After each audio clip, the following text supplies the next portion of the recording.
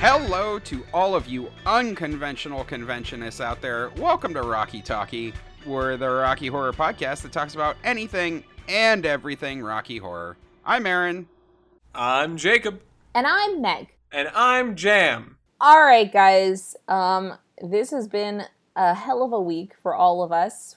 I know that there has been a lot of con hangover, at least in our house. What have we all been doing? Do we get up to anything fun in between trying to fix our sleep schedules? I have not gotten up to much, listeners. I've been in a computer program thingy, learning to code and hopefully get a real person job. And so I've been doing a lot of work involved in that specifically. Right now I am making a full stack project, which is a copy of a popular website. The website I chose is Tumblr. That's how you know I'm not very cool. I feel like Tumblr is not a website for cool people. No. It's mostly furry porn, right? It used to be. They got rid of the porn, and then everything went downhill, and now it's just safe for work furry stuff, which is even worse. Wow. Other than that, boopity boop boop boop. Oh my god! This is crazy to me. I got caught stealing at a Whole Foods. I have been stealing from Whole Foods my entire goddamn life. And there have been some close calls, but just close calls on myself. Just me thinking oh my god, it's going to happen this time. They're going to get me. But never any actual close calls because it's Whole Foods and who gives a shit? Yeah. But fucking shit, they're on their game. I was checking out and doing what I do, and I had multiple items, but I only scanned one. Yeah. And a lady just tapped me on the shoulder and was like, "Hey, you should pay for that too." And of course I did, because I don't have the balls to just be like, "No, I'm not gonna do that." It's okay though. The very next day I went to a different Whole Foods and I stole there, so it hasn't wrecked my spirit. But man, it was like a mind fuck. Shit, they can catch you at Whole Foods. I'm surprised anyone gave enough of a shit to even expend the energy to walk up to you and formulate words. You know what I mean? Absolutely. This is a lady I often steal from this Whole Foods. Yeah. I go there on my lunch break, and this lady walks up and down the self-checkout aisle. She is the person always there doing it, so I imagine she has an allegiance to the role, and she wants to be the best. So she is on her guard and she is watching out, because at other Whole Foods, I have smiled at cashiers who have noticed me. There was one lady a few weeks ago, I paid $2, and you could see $2 on the screen for multiple bags of groceries. And this lady saw it and looked at me, smiled, shook her head, and I smiled back, and she just walked away. And it was a great time. It was just a little secret between us. She knew what was going on. She worked there. She didn't give a shit. She didn't say nothing. It was great. Can't always be that lucky, though. I used to work in retail, and I would watch people just take stuff and walk out the door with it all the time, and that's not my fucking problem. So this woman You are sucks. a saint. I just don't care. It's not my stuff. You're not stealing from my house. You're stealing from the Old Navy. Whatever. I don't give a shit. I'd go back with a pair of glasses and a fake mustache. Oh, don't worry. I switch out wearing my glasses and wearing a mask and having a hood on my head to come across as a different person each time. Because I am a little neurotic that maybe they have a camera system in place and it'll pick up on me stealing things. And because there's that, I don't know if it's a rumor or a truth thing, that Target keeps track of how much you steal up to $500 and will not apprehend you beforehand. But at $500, they go for you. And I'm worried Whole Foods has a similar thing going on. That sounds like a rumor that Target started, Yeah, good point. I would be very surprised if any of these places gave enough of a crap to install technology, facial recognition technology. Okay, since all this is getting cut anyway, you didn't pay for it, so there's no way they can track how much you stole. There's nobody with a fucking clipboard who's yeah, pretty sure that guy had 2 extra batteries in there. Right, but in the universe that he's talking about, they have technology that is able to keep track of your face and also the items that you didn't pay for. The Amazon stores that recently closed. That was their whole thing. You checked in and the store kept track of what you pulled out and automatically charged it to your account. Wherever we cut this, we'll go with Rocky Talkie does not condone theft, even from our Lord and Savior, Jeff Bezos. I think Rocky Talkie doesn't really have a stance on stealing. Do what you gotta do, man. Live your life. Well, I didn't steal anything this week, but it was a pretty good week for me. Let's see. I did a ton of work, a whole ton of work. And also, was catching up on all the stuff that we've been slacking on since con. I know that this episode's dropping a little late, and we got some other stuff coming up real quick. But it's been a lot of catching up. Fun thing though, we got a phone call from Sal Piro asking us to help clear out a storage unit of his this last weekend. So, of course, I'm not going to say no to that. We went and helped him out along with Phil, who's been on the show before. And Sal had a lot of very interesting things in there. It wasn't his storage unit. It was a friend of his. Anyway, long story short, I ended up coming away with a couple of really neat things. A bunch of pins, old Rocky Horror pins, including one with Sal's face on it that was super cool. A really neat fan club membership card before the ones that I'd even seen. I had never seen one that looked like this before. This is from like 77, 78, somewhere in there, kind of thing. And also a whole box of old letters that people had written to the fan club. So I'm very excited to dig through those and see, how crazy all you bastards were from the early 90s. My favorite part of the day was we walked into the storage unit and he immediately is like, does anybody want, and he didn't call it this, he said like the 70s version of it, and I can't remember what it was, but he proffered to us like a Leather Daddy club hat and was like, does anybody want a Leather Daddy clubbing hat? To which my response was like, yeah, absolutely. So we have one of these now, and it's adorable. There is some crazy stuff in it. There's probably like 2,000 plus vinyl albums, tons of books, lots of clothes, all sorts of stuff that, got to sift through and unload and all that kind of stuff. But it was super fun. Lots of vintage stuff. And if you know Meg and I, you know that we love antiquing and going through vintage stuff. So this was a fun trip. Yeah. And gotta have fun, talk about some Rocky shit while we were doing it. That's really cool. You guys helped Sal Piro move, I don't know, do anything. Like, he seems like such a big figure with such a large community around him from just what I saw at con. That's pretty cool that you're like that niche in his circle. Yeah, he's just a sweet old man. He called me sweetheart and offered to take me for ice cream. Aw. Yeah. So we're like tight. It's cool. We text. No biggie. What about you, sweetie? What do you got going on this week? I started a new job 2 days after con. So that was a thing. I Dumbass. got home and slept all of Tuesday, and then Wednesday started my job.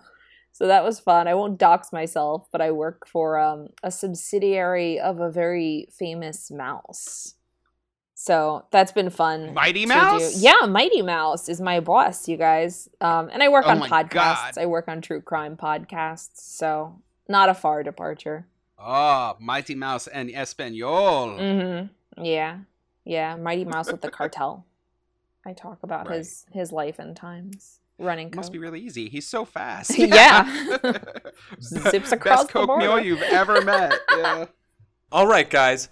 Now that that's out of the way, let's dive into our first segment. Global news. Global news. Dun, dun, dun, dun.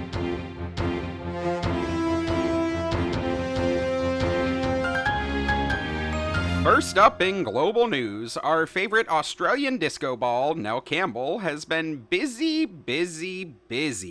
She's promoting the hell out of her new one-woman show, All's Nell That Ends Nell, Colombia's Rocky Horror Confessional. I love this. This is great. In a recent Facebook post, Nell writes, Darlings, do come and see me alive on stage, sharing behind-the-scenes shenanigans of all things Rocky Horror and Nell's My New York Nightclub. I have dived deep into my photo albums to illustrate the giddy times and, of course, a Q&A to answer that question you have wanted answered for so very long, so dust off your sequins and join me. Wow. Wow, Jacob. That was a great accent. I feel like she's going to try That's to sell Nell? me violets. Oh, right on. Oof. But, like, how disgustingly cute is that fucking all's Nell that ends Nell? Give me a break. We know that she loves to interact with her Rocky fans, so this just seems totally up her alley. Nell recently did an interview with Q News where she gets real hype about the show and talks about it in a little bit more detail. And in that interview, she says, What I'm going to do is I've been taking photos forever, and so I've got lots of incredible photos to share, so I'm just going to be telling everyone about those, talking about Rocky Horror, and talking about my nightclub nails in New York with lots of photos and stories. People can ask me questions, and we'll just have a goddamn good time. I know that Tony Pazuzu and Mark Jabbar have been helping her out with some of the research for this. This is super cool. Aw, have they really? They totally are. Her interviewer did make a point of asking whether we'd be seeing her break out her tap dance shoes during the show, to which Nell coyly replied, We'll see! Thank you, Jacob, for that. So, any of our listeners who are in and around the Gold Coast or Brisbane, Australia, go check out Nell's show on October 14th and 15th. It sounds like a really fun way to kick off the Halloween season, and we hope that we get all the intel from anyone who attends. Or, maybe Nell, you need to bring that show to the US? Yeah? That would be fun. As always, we've got the deets, including where to buy tickets, linked for you in our show notes. Next up in community news, we want to bid a fond farewell to Ron Barlow, who passed away on August 9th at the age of 73. Ron made major contributions to the Rocky Horror community by editing the Rocky Horror Scrapbook and the Poster magazines. These are two pieces that any Rocky collector definitely has sitting in their treasure troves. He also worked on reprinting the weird fantasy comic books, including the one that's featured in the Criminologist book. You know, the one that looks like watermelon. That's there, in part, because of Ron. Ron linked up with our community around 12 years ago when he made friends with Larry Vizel. He was running an antique shop in New Mexico at the time, and while he knew there was some serious Rocky Horror collectors out there in the world, he didn't have an in until he met Larry. Since then, he's been doing the Lord's work by hooking up Rocky junkies with delicious old paraphernalia. He's been a really phenomenal asset to our community, and unfortunately, his presence will be missed. Ron, we appreciate everything you've done for Rocky Horror, and we'll see you on the other side. And last up in global news, if you're feeling sad, why not try some retail therapy? Jebsen's Malort has recently started offering a My First Word onesie so that your baby can rep our favorite beverage, Malort. It's adorable. It's a little tiny black onesie that features block letters that children might play with. They spell out Malort. So, I don't know what to say to this. Yeah. I think I know of a baby that might have one of these onesies in their future. I think we do. Christmas present. So Meg all right. and Aaron are going heavily off script, and I'm pretty sure this is the beginning of Meg's Kaczynski arc, so watch out, everybody. So if you happen to know somebody, too, who might have a baby in or around their life, in their future, in their present, and that baby needs to be more hardcore, you could check out this onesie at jebsonsmalort.weebly, which we will link for you in our show notes. It's adorable and will be the perfect addition to any infant. And with that, I think it's time for some community news. So, first up, right off of Con Mega Weekend, I think we all know what's going to go on here. We're going to recap the biggest thing to happen within our community since the start of the Panda Express. Con happened, and it was every bit as awesome as I hoped it would be. Now, We all know that everyone's con experience tends to be vastly different depending on how involved you are in performances. Whether you're an early bird, a partier, or the rare early bird night owl, I'll sleep when I'm dead combo, you people especially are troopers. So we thought it would be fun to do a rundown of how our respective cons went. Obviously, Aaron and I had a lot of overlap. But Jacob, I feel like we barely saw you. Yeah, I spent a lot of time playing Heads Up with Andrea, and that was so much fun. Heads Up? Like the card game? It's a game on the phone. It's like it shows different topics, and you put it on your head, so only the people around you can see it. Oh, yeah, and yeah. the people around you. Oh, yeah. fun. We did it so much that we started just like thinking of random things in our heads and trying to get the other to guess what it is. We like fuck the phone entirely. Just I would think of a pumpkin and try to guess the word pumpkin.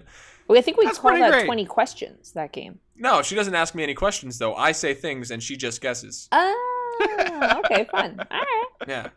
Meg and I checked in on Wednesday, and then like the first thing, right as soon as we got there, was Buffy and the Rocky Horror Punk Show.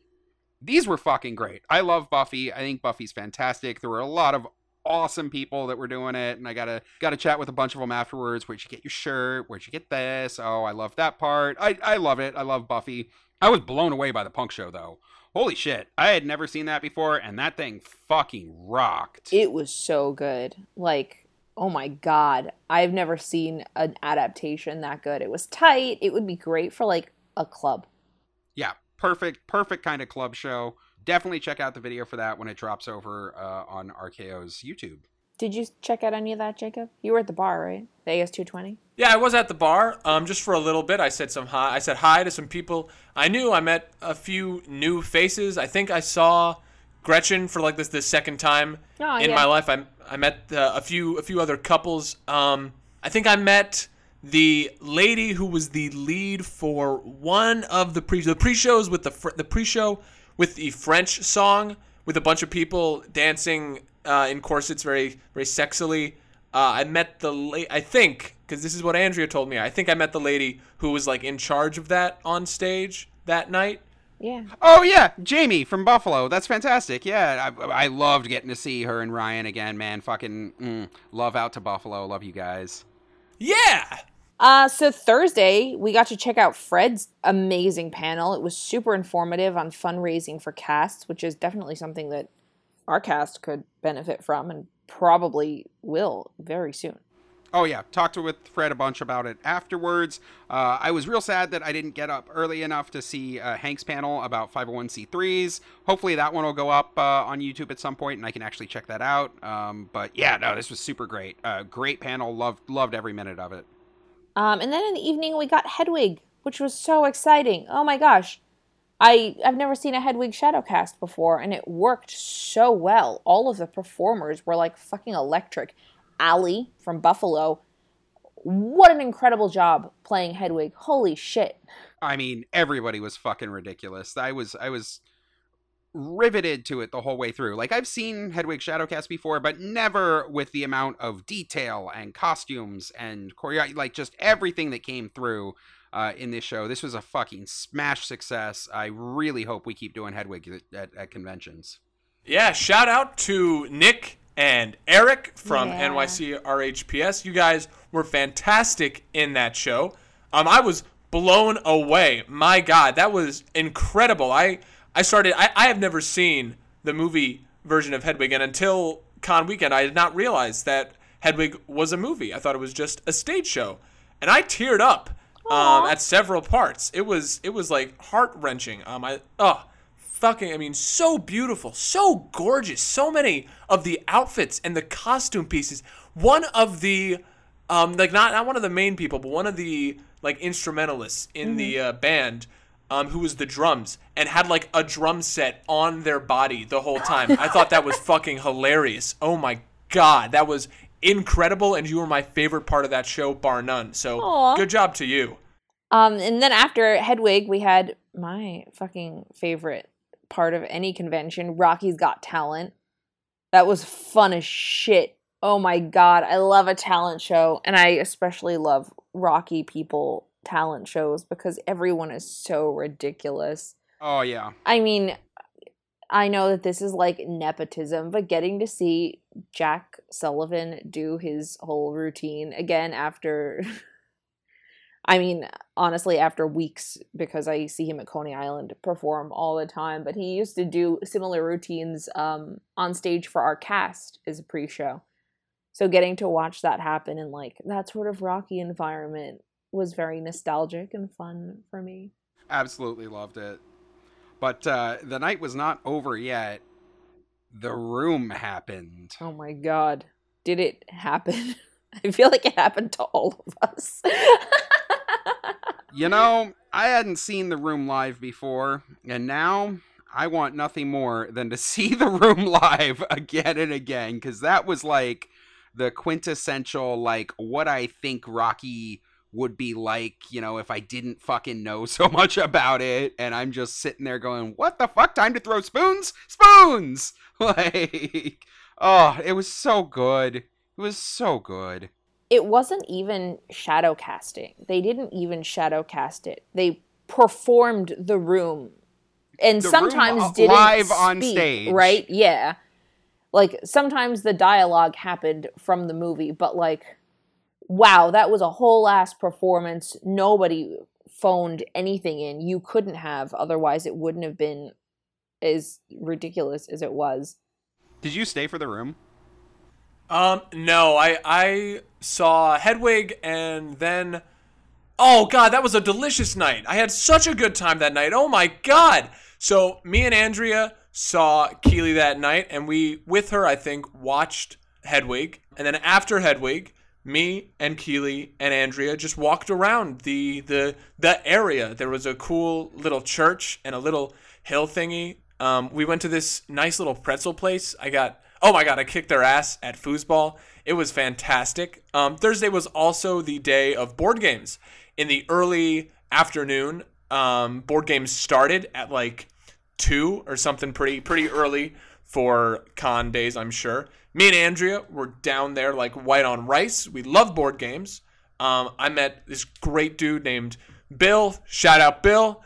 He had like 17 board games just stacked on a table the entire Love day. that. Yeah. Yes. I started my day playing Puerto Rico, which is really fun. It's Yeah. it Great was, game. Yeah. It was like a less complex version of Mars. I thought it was really fun. Mm-hmm. Then I went about my day, and while the talent show was happening and probably a little bit of The Room, I played this game, Betrayal at the House on the Hill, 3rd edition. And it was it was really fun. Like, I had a really, really good time with the people I was playing with, because it was like artsy and creative, and like there were so many cards with flavor, and I find that really fun. But the game itself was like really skewed. Like, there's one person who's the bad guy and the rest are the good guys. And there was no way, like pretty early on, it was obvious there was no way the bad guy was going to win.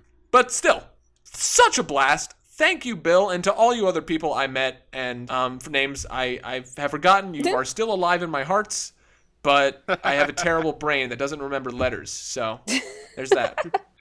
Oh, that sounds like a fun fucking time. I really like that they did the alternate stuff during the days and everything to, fill in some of that time. That's fucking great. Yeah. Yeah. While all that like Rocky stuff was going on, I still felt like I was, part of the community and part of everything that was going on, even though I was just playing board games, which is, not super duper Rocky-esque, not performing on stage or watching a performance, but I still felt ingrained. Yeah, that's cool as hell, man. And on Friday, we got up bright and early to prep for the highlight of the whole convention, our panel!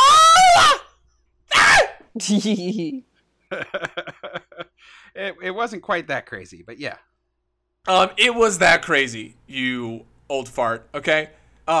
It was so much fun. I was kind of worried that we wouldn't have a lot of people, because I felt like, oh man, we're a podcast, and we're a great podcast, and we put so much work into this, but we're still just a podcast, up against all the incredible things happening at con. We're not a shadow cast of The Room or Repo Man, and we're also like.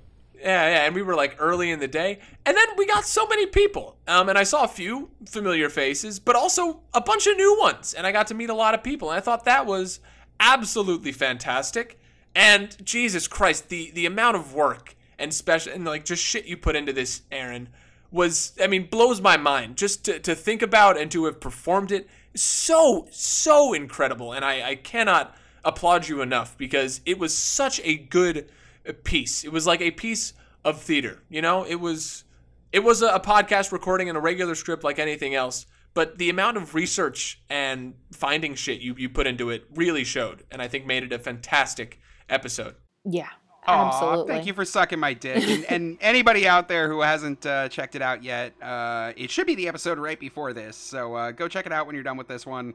Our RKOCon 4 panel, all about Cinderella Rock. I had a fuck ton of fun putting it together. And honestly, that whole thing went off without a hitch. Like, fucking props to Keither for having the tech set up so well that I was literally able to just hand him my laptop and push go on my phone, and it worked the whole time. I was blown away. Yeah, everything just came together so well. I don't know about you, Jacob, but sweetie, you and I spent the whole night beforehand just going over things and prepping and being stressed out, especially you. And then we got there and everything just seamlessly Just worked. came together. It was great. We Yep. set up our stuff. We did the thing. People were there, which was the best part, and everyone seemed to really enjoy it. See, big shout out to Roy. Thank you for putting us right before the costume panel. Right? Yeah. Which, yeah, that was fucking great. I caught a bunch of the costume panel. Ton stuff from Becky and Nick and Brandon and Zephyr and Savannah. Like, oh, that was a great panel. I loved seeing Frank Jackets represent. Like, oh, it Yeah. was so cool. So fun to look at. And yeah, it was awesome to hear Becky talk about all of the crazy shit that they're doing out there in Michigan. Just the insane costumes that she puts together for all of their shows. It's so cool. And Savannah talking about wigs and how to keep all that stuff. Like, I cannot wait to get a more dedicated wig panel. I know she's been doing some stuff over on John's Twitch stream where she's styling some wigs and stuff. So definitely take a look at Hi John, I'm Dad and see when she's doing some of that kind of stuff for content. Yeah. Yeah, for sure. And I know that there's been talk about possibly doing like full dedicated panels or like tutorials or like watch me while I work kind of situations they've been looking at. So that would be cool in the future, because you could talk about it all you want, but I feel like at a certain point, getting that hands-on, especially for something like wigs or makeup, is going to be the most helpful thing, and they're great for that. But while I had time to check that out, you were scrambling. Yeah, I didn't get to see any costume, anything. I was scrambling upstairs getting my own costumes together for Amber's suite for Repo. That bitch has a million costumes. so those are the ones I was focused on. Yeah, I think I had like 5 costume and full wig changes for that show. And I had made some like bloody latex faces, which I painted liquid latex onto my own face, which apparently you're not supposed to do because your skin gets very, very dry if you do that. But it all worked out. Repo was fun as fuck. I had never performed in it before. What a scramble it was, but it was great. Shout out to fucking Ryan and Morello. They came up to me before the show and they were like, "We're Amber's bodyguards. And we'll just like keep you posted throughout the show on what you're supposed to be doing," because I didn't fucking know. I've never done this show. And they warned me when I had like 2 scenes to go before my next appearance. And they were like, "Listen, just so you know, we're going to walk out and then you're going to do this thing and then we're going to come back in, okay? And then you have like forever before your next change." They were so sweet. That's so great. I fucking love that. It was awesome. They made it so easy. You were so great. It was so nice to like just see a friend in a show. I mean, and your costumes were so good too. That was so great. Thank you so much. Oh, I appreciate it. Thank you so much. Yeah, I loved Repo. Repo was fantastic. I'm always blown away with the quality of costumes and the shadow casting in that. Like, the people who do Repo really fucking love Repo. And it shows. It shows in how well they know the movie. It shows in how well they, have put so much effort in to get these insanely expensive and complicated costumes. And just how much fucking fun everybody has while they're doing that. It just resonates off the stage, and I loved it. It was a great show. We made friends with the guy who was killed multiple times in Stress the show. Banana. Oh, what? Stress Banana. Chris. Stress Banana. Yeah. Chris. Yep. From All right, cool, JCCCCP. Yep. Shout out Chris. He was hilarious to watch getting murdered.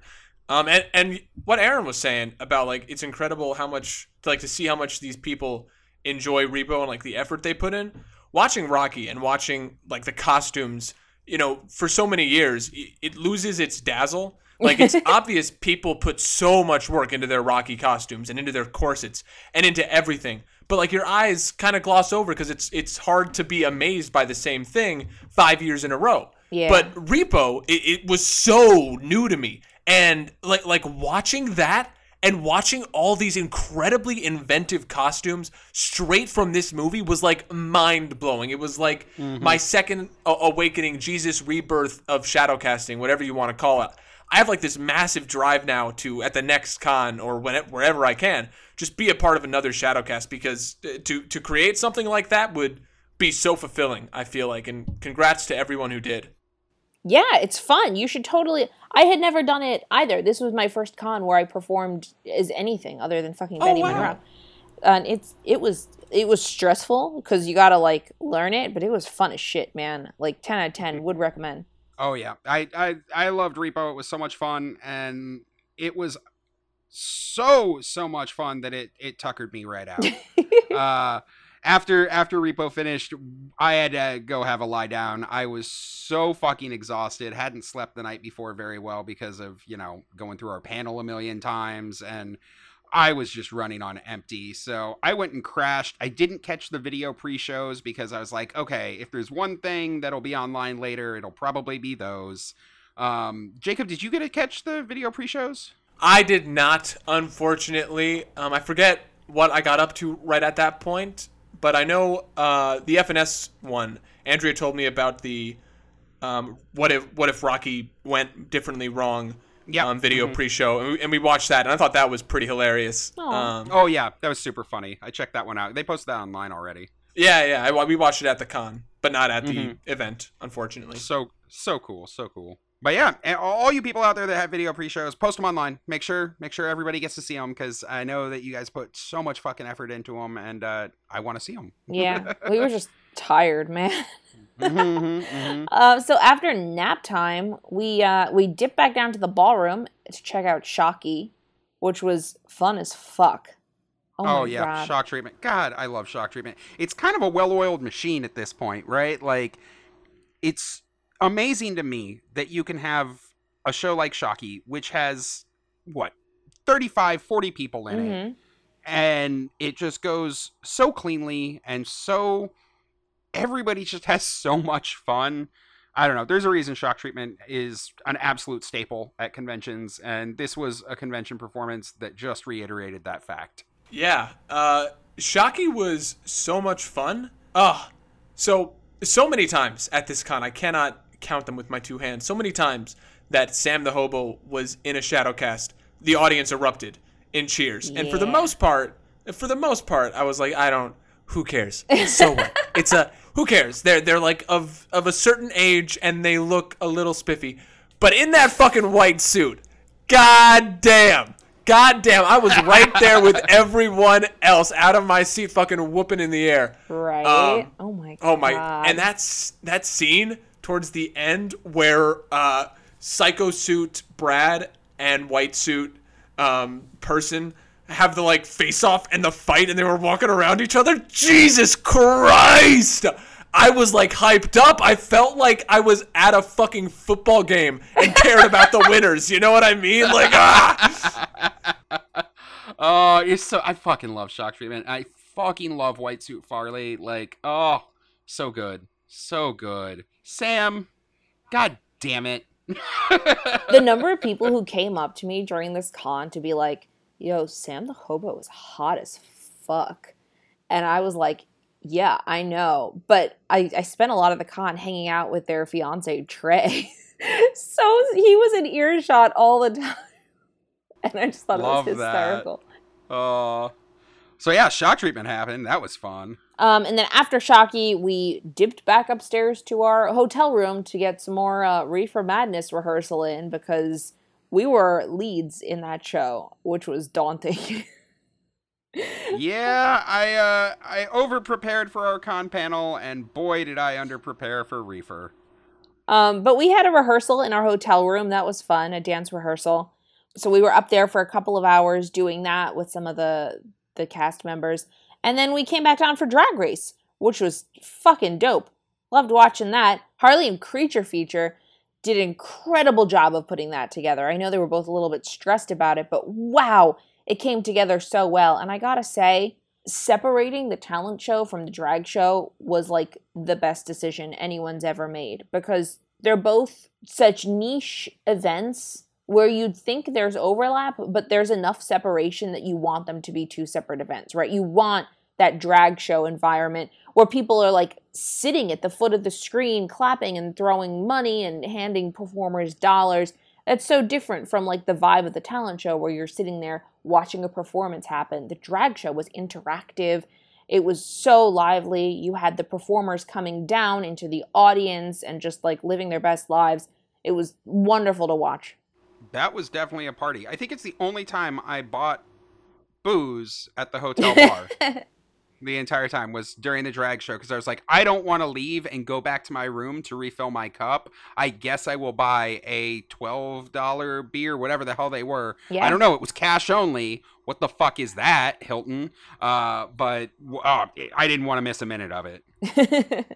Yeah, and then the drag show just sort of evolved into a dance party, which was really fun.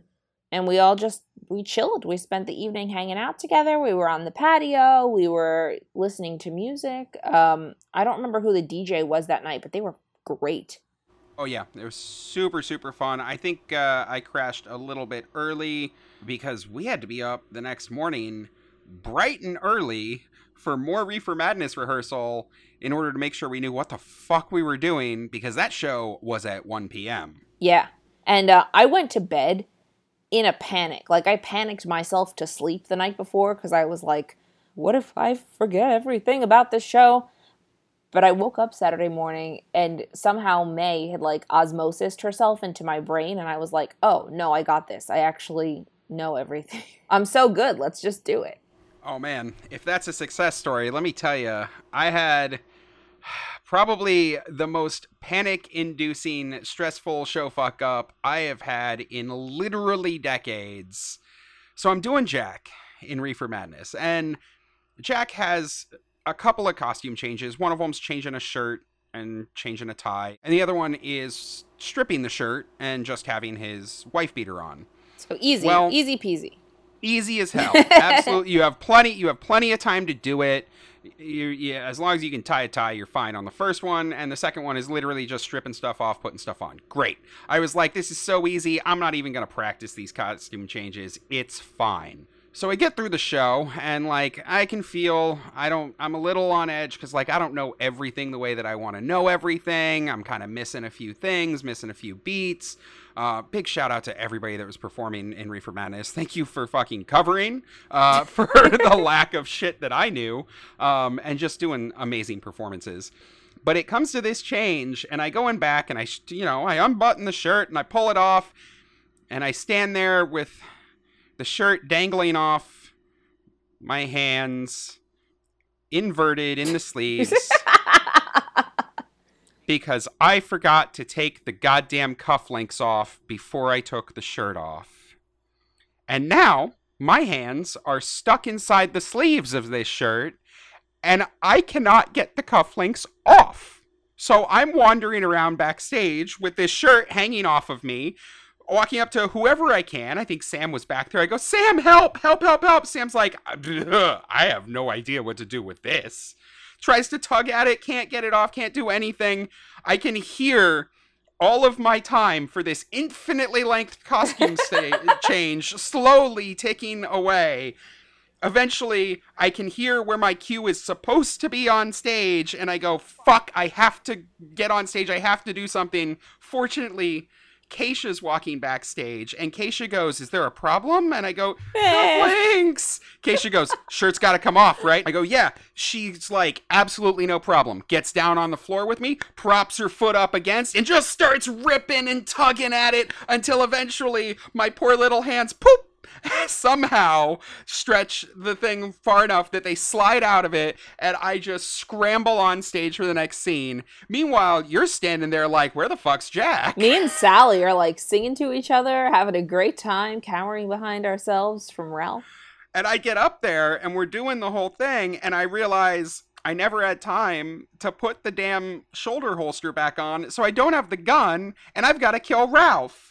Fortunately for me, my cheat sheet of notes is sitting on my phone in my pocket. So Ralph, instead of getting shot, just gets phoned at for a little bit. Oh, I was able to race back and, slap on the suspenders and the gun holster and get back for the next bit. But I was so flustered. And then by the time that I'm like coming in back to do the costume change into this horrible bag George Washington costume that I bought on Amazon for like $50, I am just so frazzled, it's not even funny. Like, Meg calmed me down and was like, just put the pants on and go do the dance.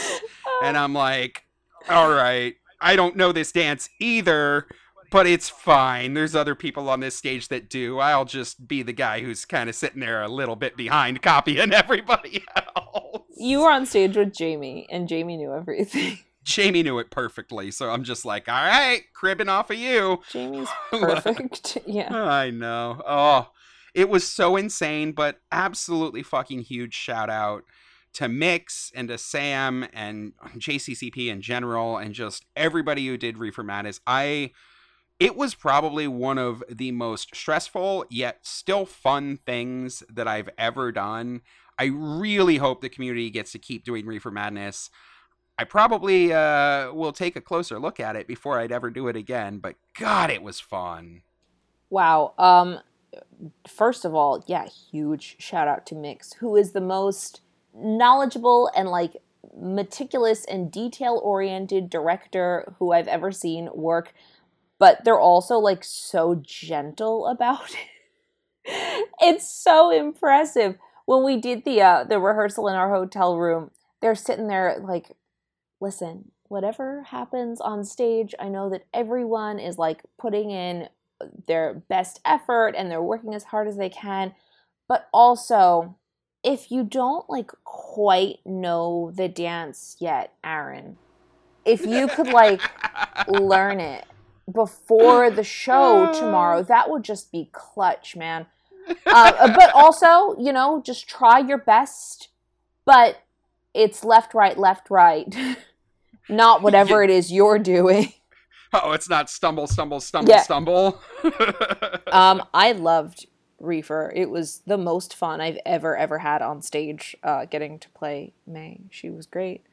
And yeah, if there's one thing that I hope carries on to future cons, it's absolutely this show. They did a phenomenal job just orchestrating it and making sure it got put together well. And what a fun ass show. Everybody I performed with was like really, really happy to be there and excited about the show itself and like the content. I don't know. It just had a really, really good energy just amongst the cast. It was a lot of fun.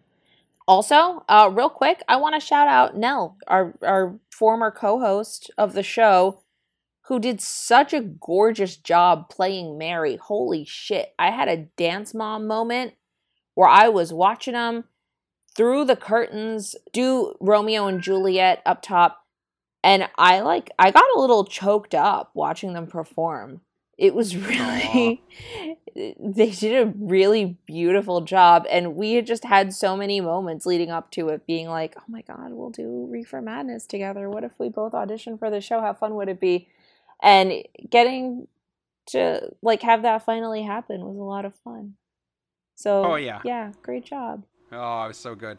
And I mean, everybody, fucking Mary Sunshine. Holy shit. Wow. I don't know where to go on that. Just fucking wow. Gretchen's incredible. Oh, that whole show.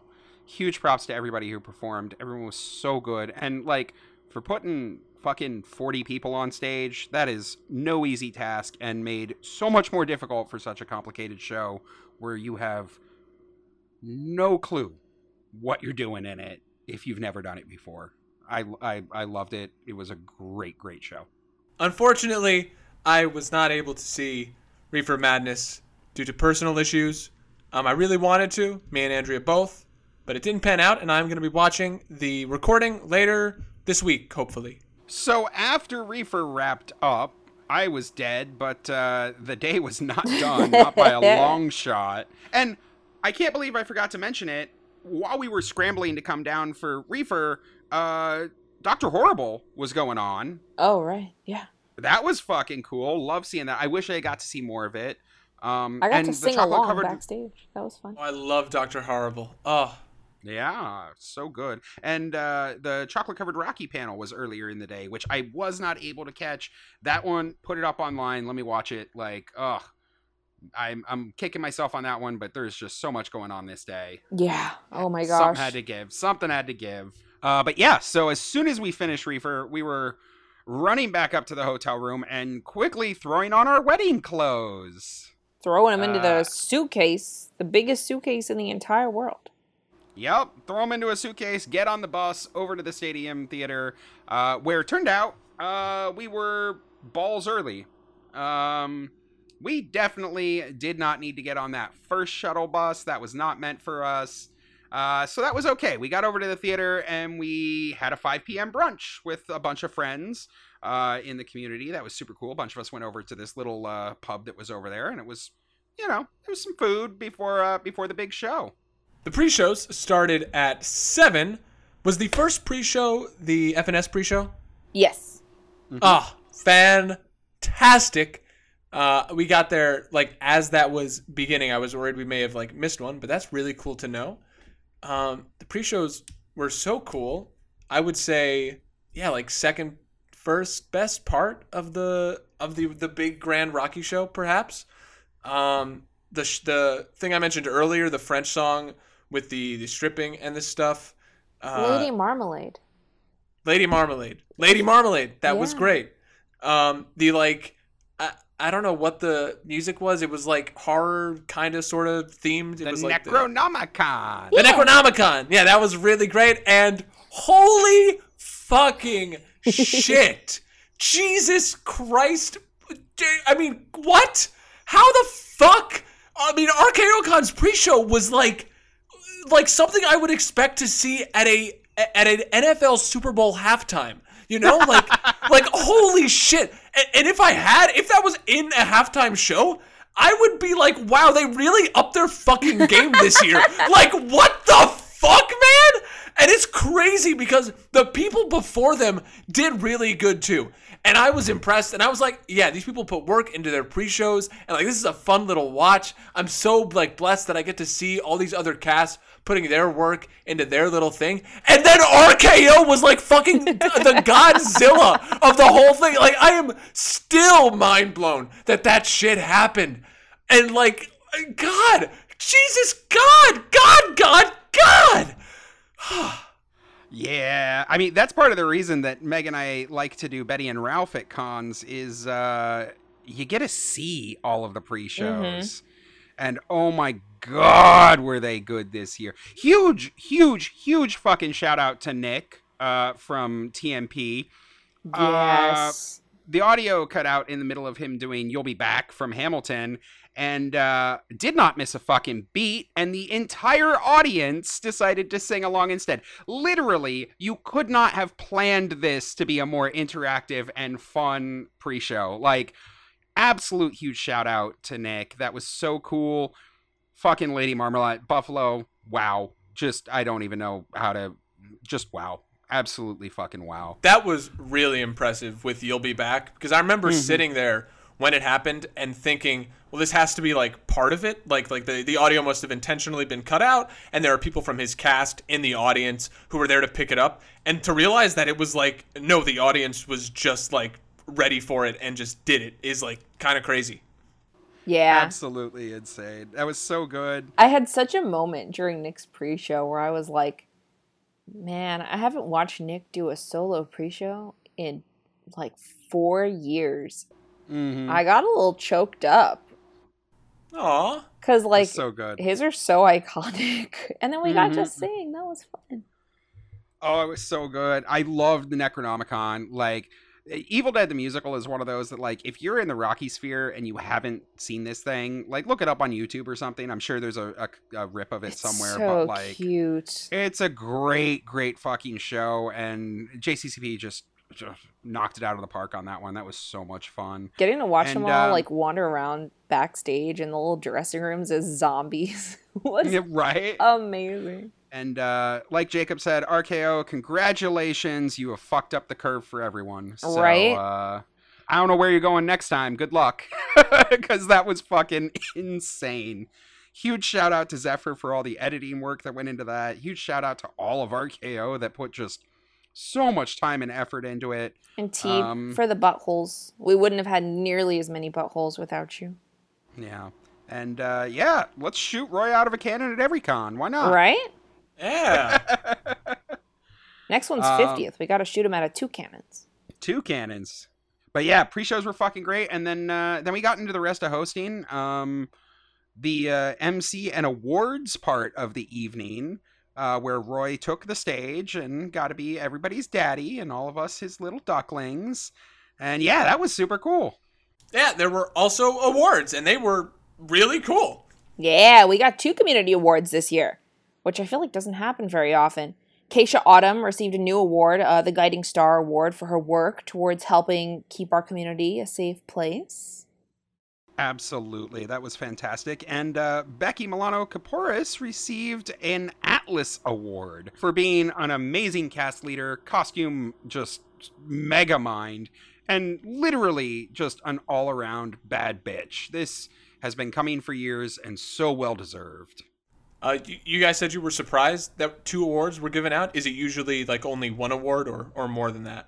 It's usually just 1 that I've seen. It's kind of a crapshoot. It depends on year by year. Some years they won't do any. Some years they'll do 2 or 3. Some years it's only 1. So it was really good to see the community get back in the pattern of recognizing these people that have done absolutely phenomenal jobs and are standouts and deserve to be recognized. Yeah. And then we had the big All-Star Show! It was wonderful to get to see all the crazy hard work everyone put into their performances. Yeah. Oh my God. These are always so much fun. Let's go. What was everyone's favorite part? Did everyone have a favorite bit? Well, I'm going to say once in a while. I mean, I'm going to steal it right off the bat. Once in a while. I love it that we do it at cons, and this was like the coolest way to see it be done. It drives me so fucking happy to see that little bit of Rocky history put back in there, to see people doing it. But man, other than that, like, I love seeing Transylvanians. I love seeing a whole fucking stack of Transylvanians on stage. That just makes me so happy because it's something we don't get at most regular shows. And I had so much fun. It was such a great show. All right, so Aaron has changed his to the Transylvanian, so I'm going to take over the once in a while because I was having a hard time thinking about what really like stood out to such a degree, but oh my God, that once in a while, that was like hilarious and endearing and something I had never seen before, which I feel like is a lot to say about a show you have been doing and watching for like so many years. Yeah, I was like blown away, and before that point, I was kind of thinking like, I don't know, this isn't maybe not my vibe. Like I can't hear myself do callback lines. I don't feel like I'm interacting with anyone. And then that happened, and I was like, wow, I am so glad I got to see this. Again, I feel like this is total nepotism, but my favorite part of this was getting to watch our cast member Eric perform as Brad. Oh my God, yeah. He's the first cast member who I think I've had who I've brought on as a cast member, as a director, who's performed in a con show. I think he was my first duckling who's like gone up and done it. Wow. And he like came out on stage and we're sitting there in the balcony and it just like kind of slapped me in the face. I had a moment. I had a lot of feelings during this con, you guys. But yeah, no, I did get a little misty. And Aaron was like, "Are you okay?" And I was like, "Yeah, why is watching him perform making me like emotional?" I'm just so proud. And I couldn't figure it out. And it took me a minute. And I was like, I think he's the first one. I think I'm just really proud of him. Oh, it was so good. He was great. He was so good. I loved getting to see Ponyboy and Mix do a whipping scene. Yeah, that was fun. That was a spicy meatball. Loved that. That was so much fun. And I liked getting to watch Erica kill Nick. Oh, yeah. Man, spousal abuse. Right? We got it right here at the Rocket Horror Picture Show. Oh, it was so much fun. I loved it. It was great performances all around, and just yeah, everyone did. I love a good concasted show. I love a good concasted show. All right. And then after the show, we all fucking piled back into our buses to the hotel for the after party. Or should we say the Jellicle Ball? Because some of us orchestrated a very silly impromptu Cats night that happened to line up really well with the RKO pre-show, which we didn't know. Me and Eric and Teeb and Justin and a whole bunch of people kind of decided very stupidly that we would just dress up as cats on Saturday night. And again, I think the decision for that night had a lot to do with the pre-show. And a lot of people ended up doing it and participating just to be funny and weird, even if it was just putting on like cat's ears and a little bit of makeup or something, you know? But I didn't expect there to be as big of a turnout as there was. We had a lot of people get in on it, and there was cats karaoke, which was really silly, and everybody kind of did the choreo who knew it. And I think a bunch of them had learned it for the pre-show. And watching everybody kind of pounce on Roy was just fucking 10 out of 10. We have videos of it. Hit us up. Can we talk for a minute, though, about the youth hockey team that was hanging out on the patio? Is that what they were? They were a youth hockey team. I think they were high school. Yeah.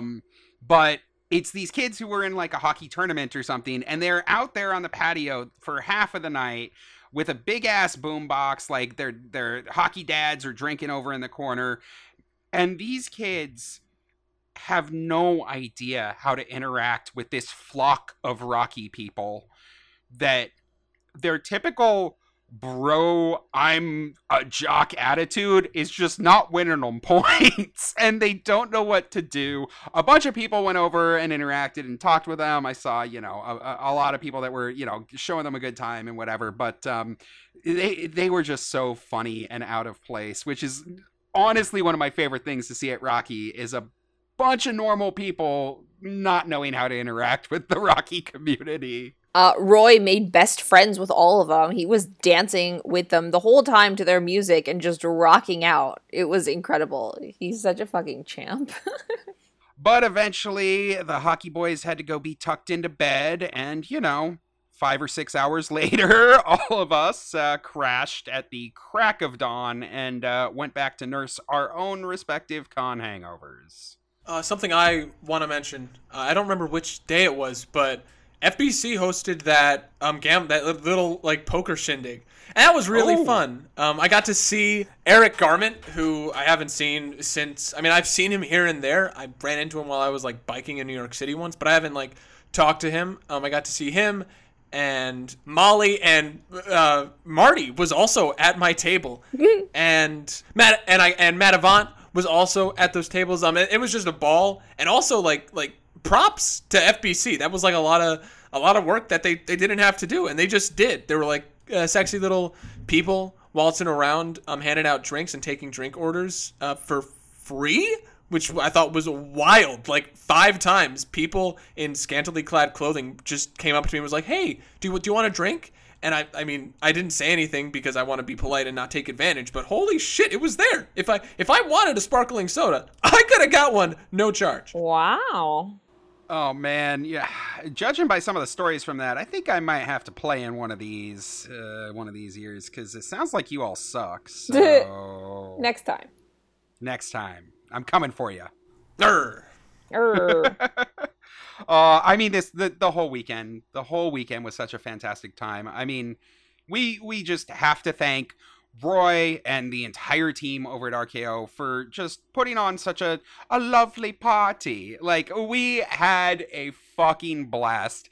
It was so good to see everybody in person after so long and so much bullshit over the last couple years. And I mean, I cannot wait for the next time that we're all able to get together as a big old family, whether it's a con or a hangout or just one of those mini community get-togethers that we've been, traveling to see each other lately. And the power of friendship unites us. No. I'm 100% with you. It was such, actually, everyone put so much work into everything, and I congratulate, the people who set that up and who made that event. RKOCon is something I have been dreaming about for a long time, probably since the last RKOCon, and I didn't go to that. But I went there, and I don't know if it was for me. That doesn't mean it wasn't a fantastic, amazing event, and I had a lot of fun. But if you went and it wasn't your vibe, that's cool too. I'm not a big partier, and I'm not sure if I'll go next time. But I had a blast at a lot of this stuff too. Well, I'm a big partier, and it was absolutely for me, and I will schlep my ass till the next hangout, the next con, the next event. I'll go up to Buffalo, I'll go out to Pittsburgh, I'll go anywhere if it means we get another fun party weekend with a bunch of you people, because you're my favorite. And actually, we would be remiss if we didn't point out that at the tail end of the Rocky show, we did get to find out the next big conventions that are coming up. Next year, we are all taking the trip to New Jersey. That's right, Rocky takes the Garden State August 3rd through 6th, 2023 in Somerset, New Jersey. I'm pumped for this. FNS is running this con. It's at njrockycon.com for all the info that's been released so far. You guys aren't going to want to miss it because it's going to be just as big of a blowout as RKO. And then we're going to Pittsburgh. That's right, guys. 2024 Pittsburgh. All yins get out there. It's going to be a fucking amazing time with the JCCP. That con is, gearing up, getting through their planning stages. They've been announced, and oh my god, YinsCon was so good. I cannot wait for the second one. But it wouldn't have been a complete set of announcements without Roy telling us about plans for the 50th.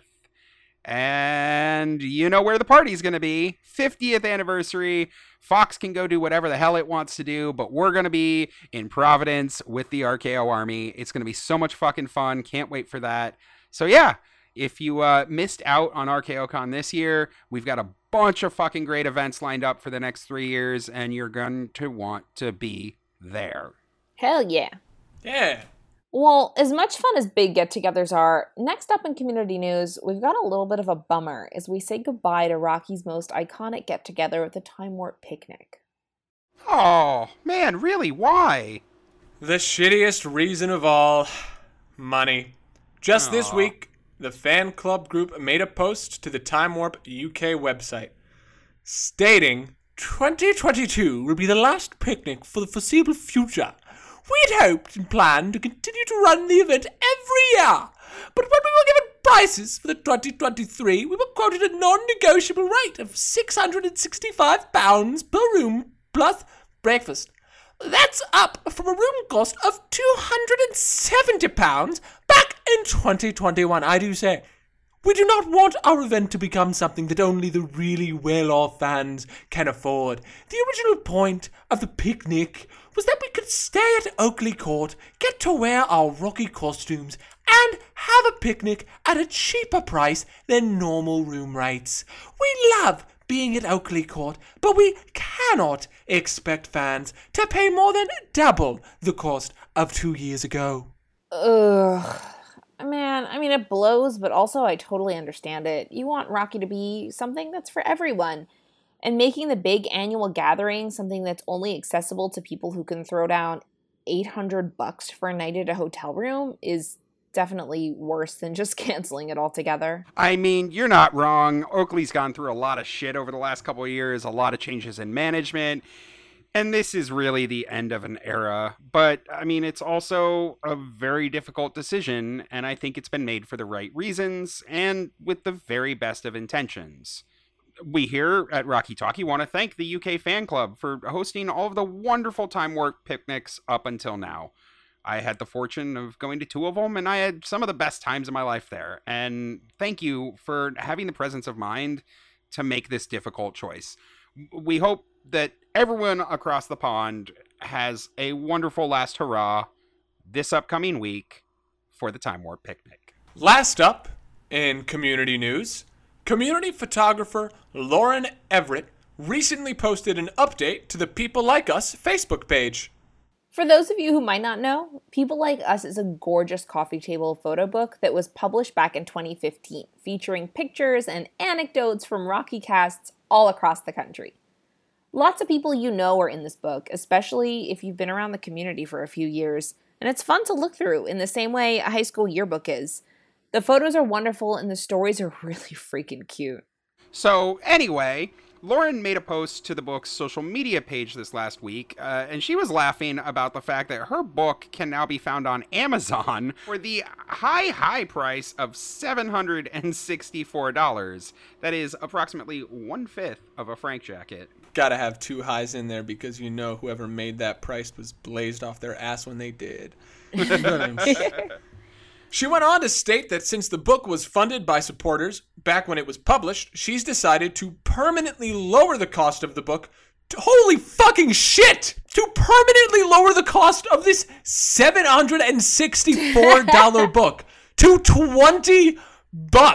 I studied economics, and there's this trick where like McDonald's will say that the large people manipulate prices to make you buy things when they're not actually that expensive. But that's incredible. Like I don't know. I can't tell if I'm being manipulated and the book isn't worth $20 and the $764 was just like a sticker price that I was already going to be talked out of. But that blows my fucking mind. Shit. I can answer this. Lauren refuses to sell the book on Amazon. So these are Amazon resellers who are selling this book at a majorly inflated price because I guess they're not available around, like they're hard to find.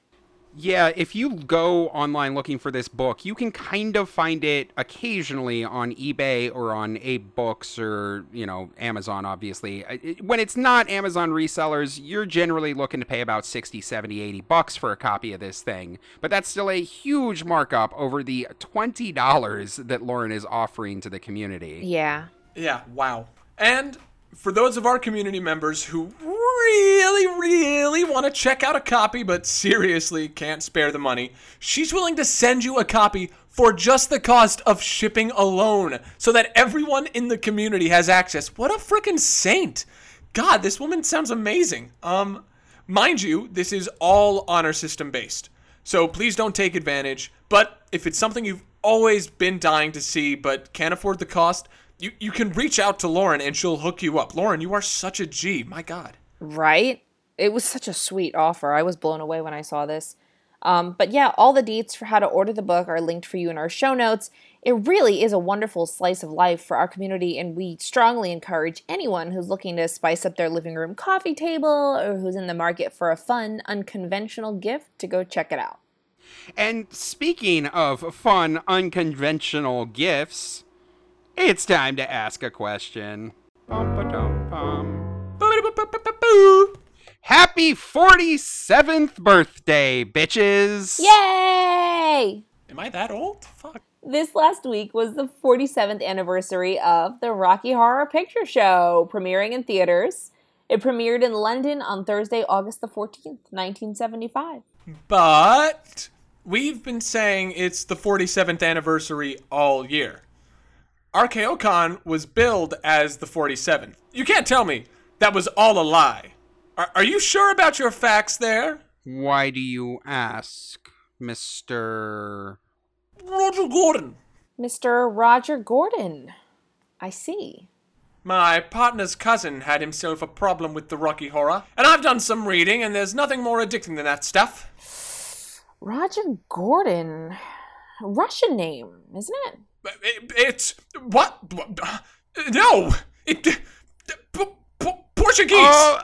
Of course, of course. I certainly applaud your brave unwillingness to believe something simply because it's on a podcast with the word talkie in the title. You stand as a shining example to your comrades. And the rest of us. My partner might have mixed up the story. I think you're right.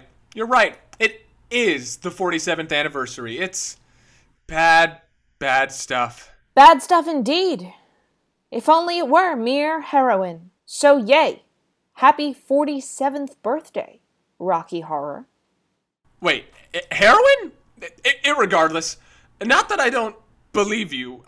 I just... August? In London? What about the Waverly? And all of that? It didn't premiere in New York? Oh, you sweet summer child.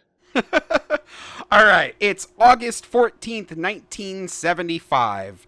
The Rocky Horror Show has already been a smash success in London. It was a slam dunk at the Roxy in LA, and it failed miserably on Broadway. But that's okay. The Rocky Horror Picture Show is already in the can and ready for its big international release. And it's a film born in the UK. It should premiere in London. And what better venue to launch than at the famed Rialto Theatre in London's Leicester Square? Oh, yes, the Rialto. How silly of me. Okay, so this was actually a really sweet venue for a movie premiere. The Rialto was one of the West End's oldest cinemas. It opened in March of 1913 with a near 700-person capacity. From the outside, it looked a lot like your average American cinema, but inside was a barrage of Edwardian plasterwork designed by Horace Gilbert and architected by Hippolyte Blanc. There was a small cafe on the first floor of the building, and in the basement was the Elysee restaurant, which later became the Café de Paris, which was a big night spot. Shortly after it opened, it became the first cinema in London's West End to have neon signage. Oh boy, neon! Keep it in your pants. No, neon is super cool! Who doesn't love basking in the warm light of a red XXX while you fumble through your wallet to see if you got 50 euros for the lady in the window to throw at her on her titties and watch the red marks form? Those aren't facts. It's just a shitty story of your trip to Amsterdam. Plus, they accept cards. Everywhere accepts cards. Did you know the foundations of neon signage technology can actually be traced all the way back to 1675? Shut my mouth, I don't believe that. Even before electricity, French astronomer Jean Picard noticed a small glow of light emitting from mercury in a barometer tube. If you shook it due to the static electricity, it fluoresced.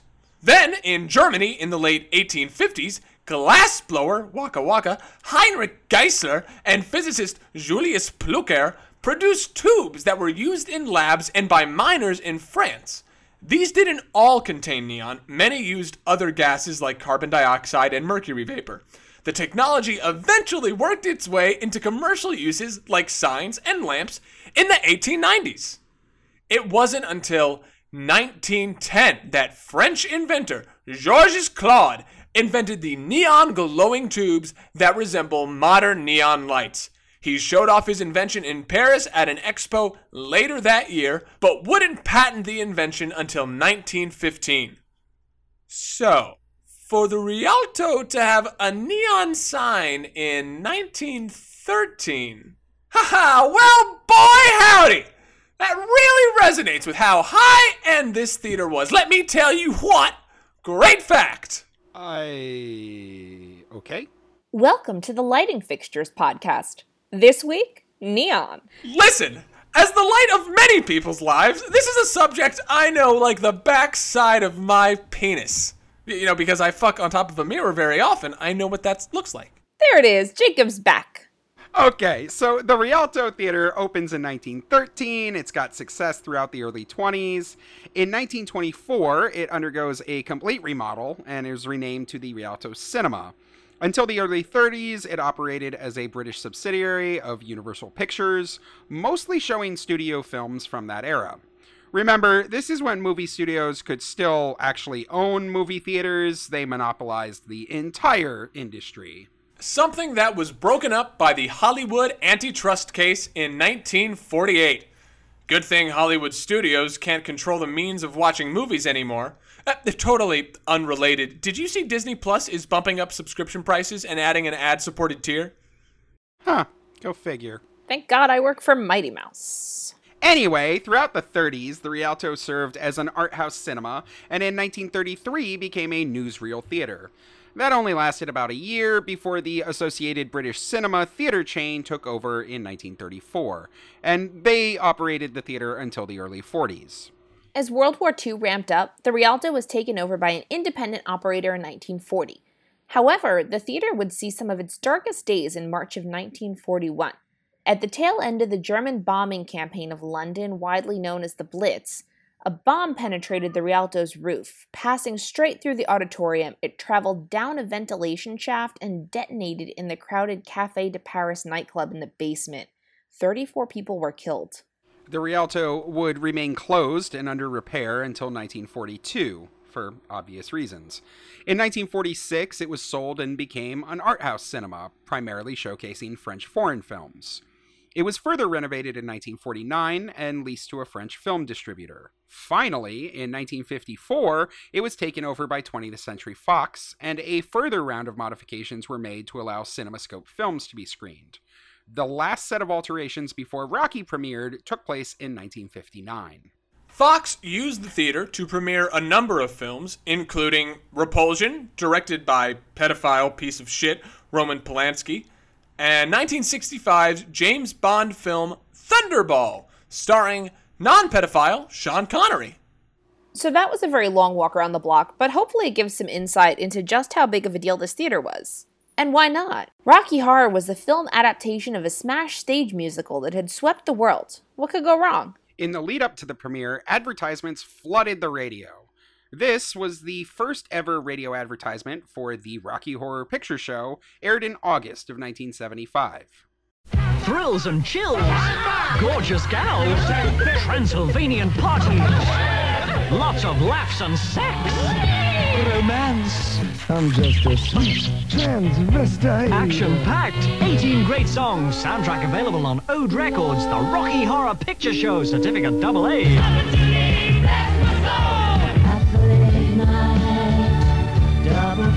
Now exclusively at the Rialto, Coventry Street. And the premiere was a fanfare. There was a sizable crowd of onlookers and media waiting outside the cinema both before and after the screening. Patricia Quinn dressed for the occasion in a look inspired by 20s actress Clara Bow from the movie Red Hair in nothing more than a slip, stockings, and garters, sporting the hairdo from the film. Wait, so Patricia Quinn went to the premiere of Rocky, literally cosplaying a character from another movie. Does that make Pat the first Rocky Shadowcaster? I'm just saying. She didn't perform in front of the screen, Mr. Roger Gordon. You're right! She performed on the screen! I stand by my statement, and that doesn't make me a commie, you bootlicking fascist! But by the end of the premiere, all was not well. As the audience quietly exited, the cast were deflated. "We all went to the premiere of the film and were disappointed," said Perry Bedden. Years later, both Tim and Richard spoke about what had let them down about the film compared to the stage show. Tim said, quote, "I think it becomes a little self-congratulatory, the movie, and I was pushed to make Frankenfurter a lot more kind of camp than I'd played him on stage. I mean, I played him much more like a truck driver on stage, and it kind of got a bit of vogue. Because the great thing in the show was that most of the makeup had gone in about 20 minutes. It had all sweated off my face, and that was part of the look of it. It was grungy and punky, and the movie was all a bit kind of Hollywood for me." I guess I can see that. I mean, it sounds like he was lazy and didn't reapply makeup during intermission. Just saying. Was there an intermission? No, not in the original stage show. It ran right through. No latecomers admitted. I don't think that the show added an intermission until much later when Richard started tinkering with it again. In a 2005 interview, Richard talks about what he had thought went wrong, and also gives me the opportunity to do my third British accent of this episode. You're welcome, lucky listeners.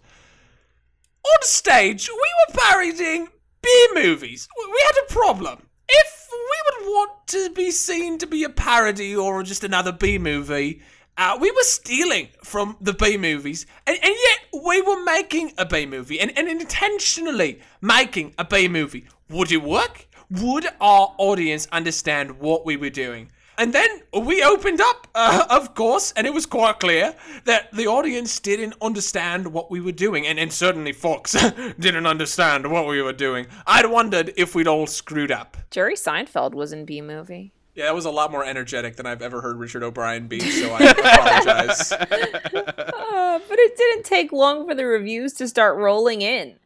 London's Sunday Telegraph was kind, saying, quote, "It's one of those films in which nothing ought to work, but almost everything does."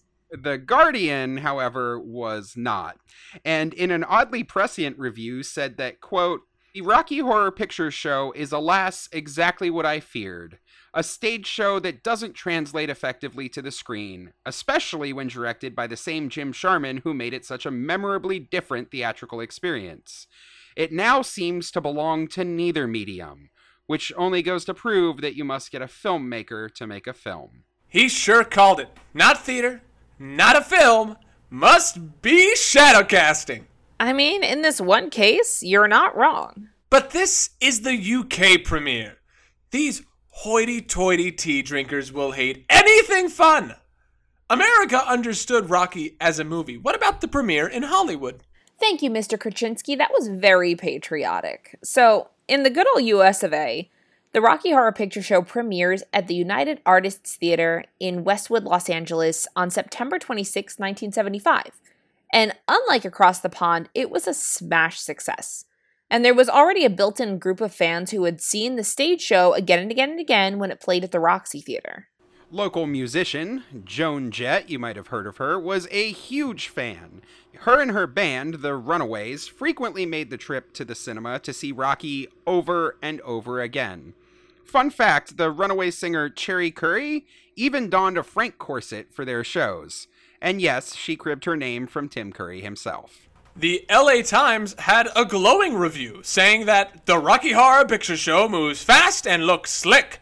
In Austin, Texas, it was a bit more lukewarm. Austin American Statesman writes, "Sharman's done a rather zippy job, but all the vulgar spoofery does begin to wear thin before the movie's over. Ultimately, a matter of taste." So at the UA Theater in LA, Rocky continued a regular release, playing continuously throughout the afternoons and evenings. It sold out frequently, but this was unique to Los Angeles. Rocky's general release in the US had only included 8 theaters, and all of them had audiences so tiny that not a single solitary theater was willing to keep the movie on. With this lackluster response, the studio decided that the movie's New York opening, scheduled for Halloween, was canceled. No point in throwing more good money after bad. And this is where you get that weird intermediate phase of Rocky's release, where the distributors tried to pair it as a double feature with Phantom of the Paradise. That promptly failed again. And from there, Fox exec Tim Deegan and producer Lou Adler began visiting the UA Westwood nearly every night, trying to figure out what had worked in LA and failed across the country. And what they found was the same group of regulars returning to the theater again and again. They were singing the songs, they were identifying with the movie, and it turned out that in those original other 8 locations that didn't keep showing the film, those meager audiences they had were also the same superfans showing up again and again, night after night. And once Lou and Tim figured out what had happened, Rocky was destined for the midnight movie circuit and the fame that awaited it. No pun intended. I don't believe you. I don't even know what the pun would be, so... Fame. Rocky was in Fame. Fame. Rocky was in the LaGuardia movie? Yeah. Mm-hmm. Ugh, God. I know. So there you go. So there you go. 47 years ago, Rocky had one of the worst premieres, and it still plays in theaters today. It is now the longest-running theatrical film release in history, thanks entirely to all of you out there, the fans. And that's our show. As always, we want to thank our editor, Aaron from Tennessee. Dude, you're incredible, especially with this episode. It's a fucking chonker. We appreciate every moment that you spend making us sound nice. If anyone has a question they'd like us to answer on air for our Asks a Question segment, or maybe some community news they'd like us to talk about, or just a cool story they want to share with the community, we would love to include it in our show. Just go to our website, rockytalkypodcast.com, and fill out the contact form to tell us all about it. If you're enjoying Rocky Talkie, please help us out by rating, reviewing, and subscribing to the show. It makes the podcast more accessible to new listeners, which really helps us grow the show. And if you want even more Rocky Talkie content, check us out on all social media. We're on Facebook, we're on YouTube, we're on Instagram, and we're on TikTok, all at Rocky Talkie Podcast. We'll talk to you all next week. Bye! Bye!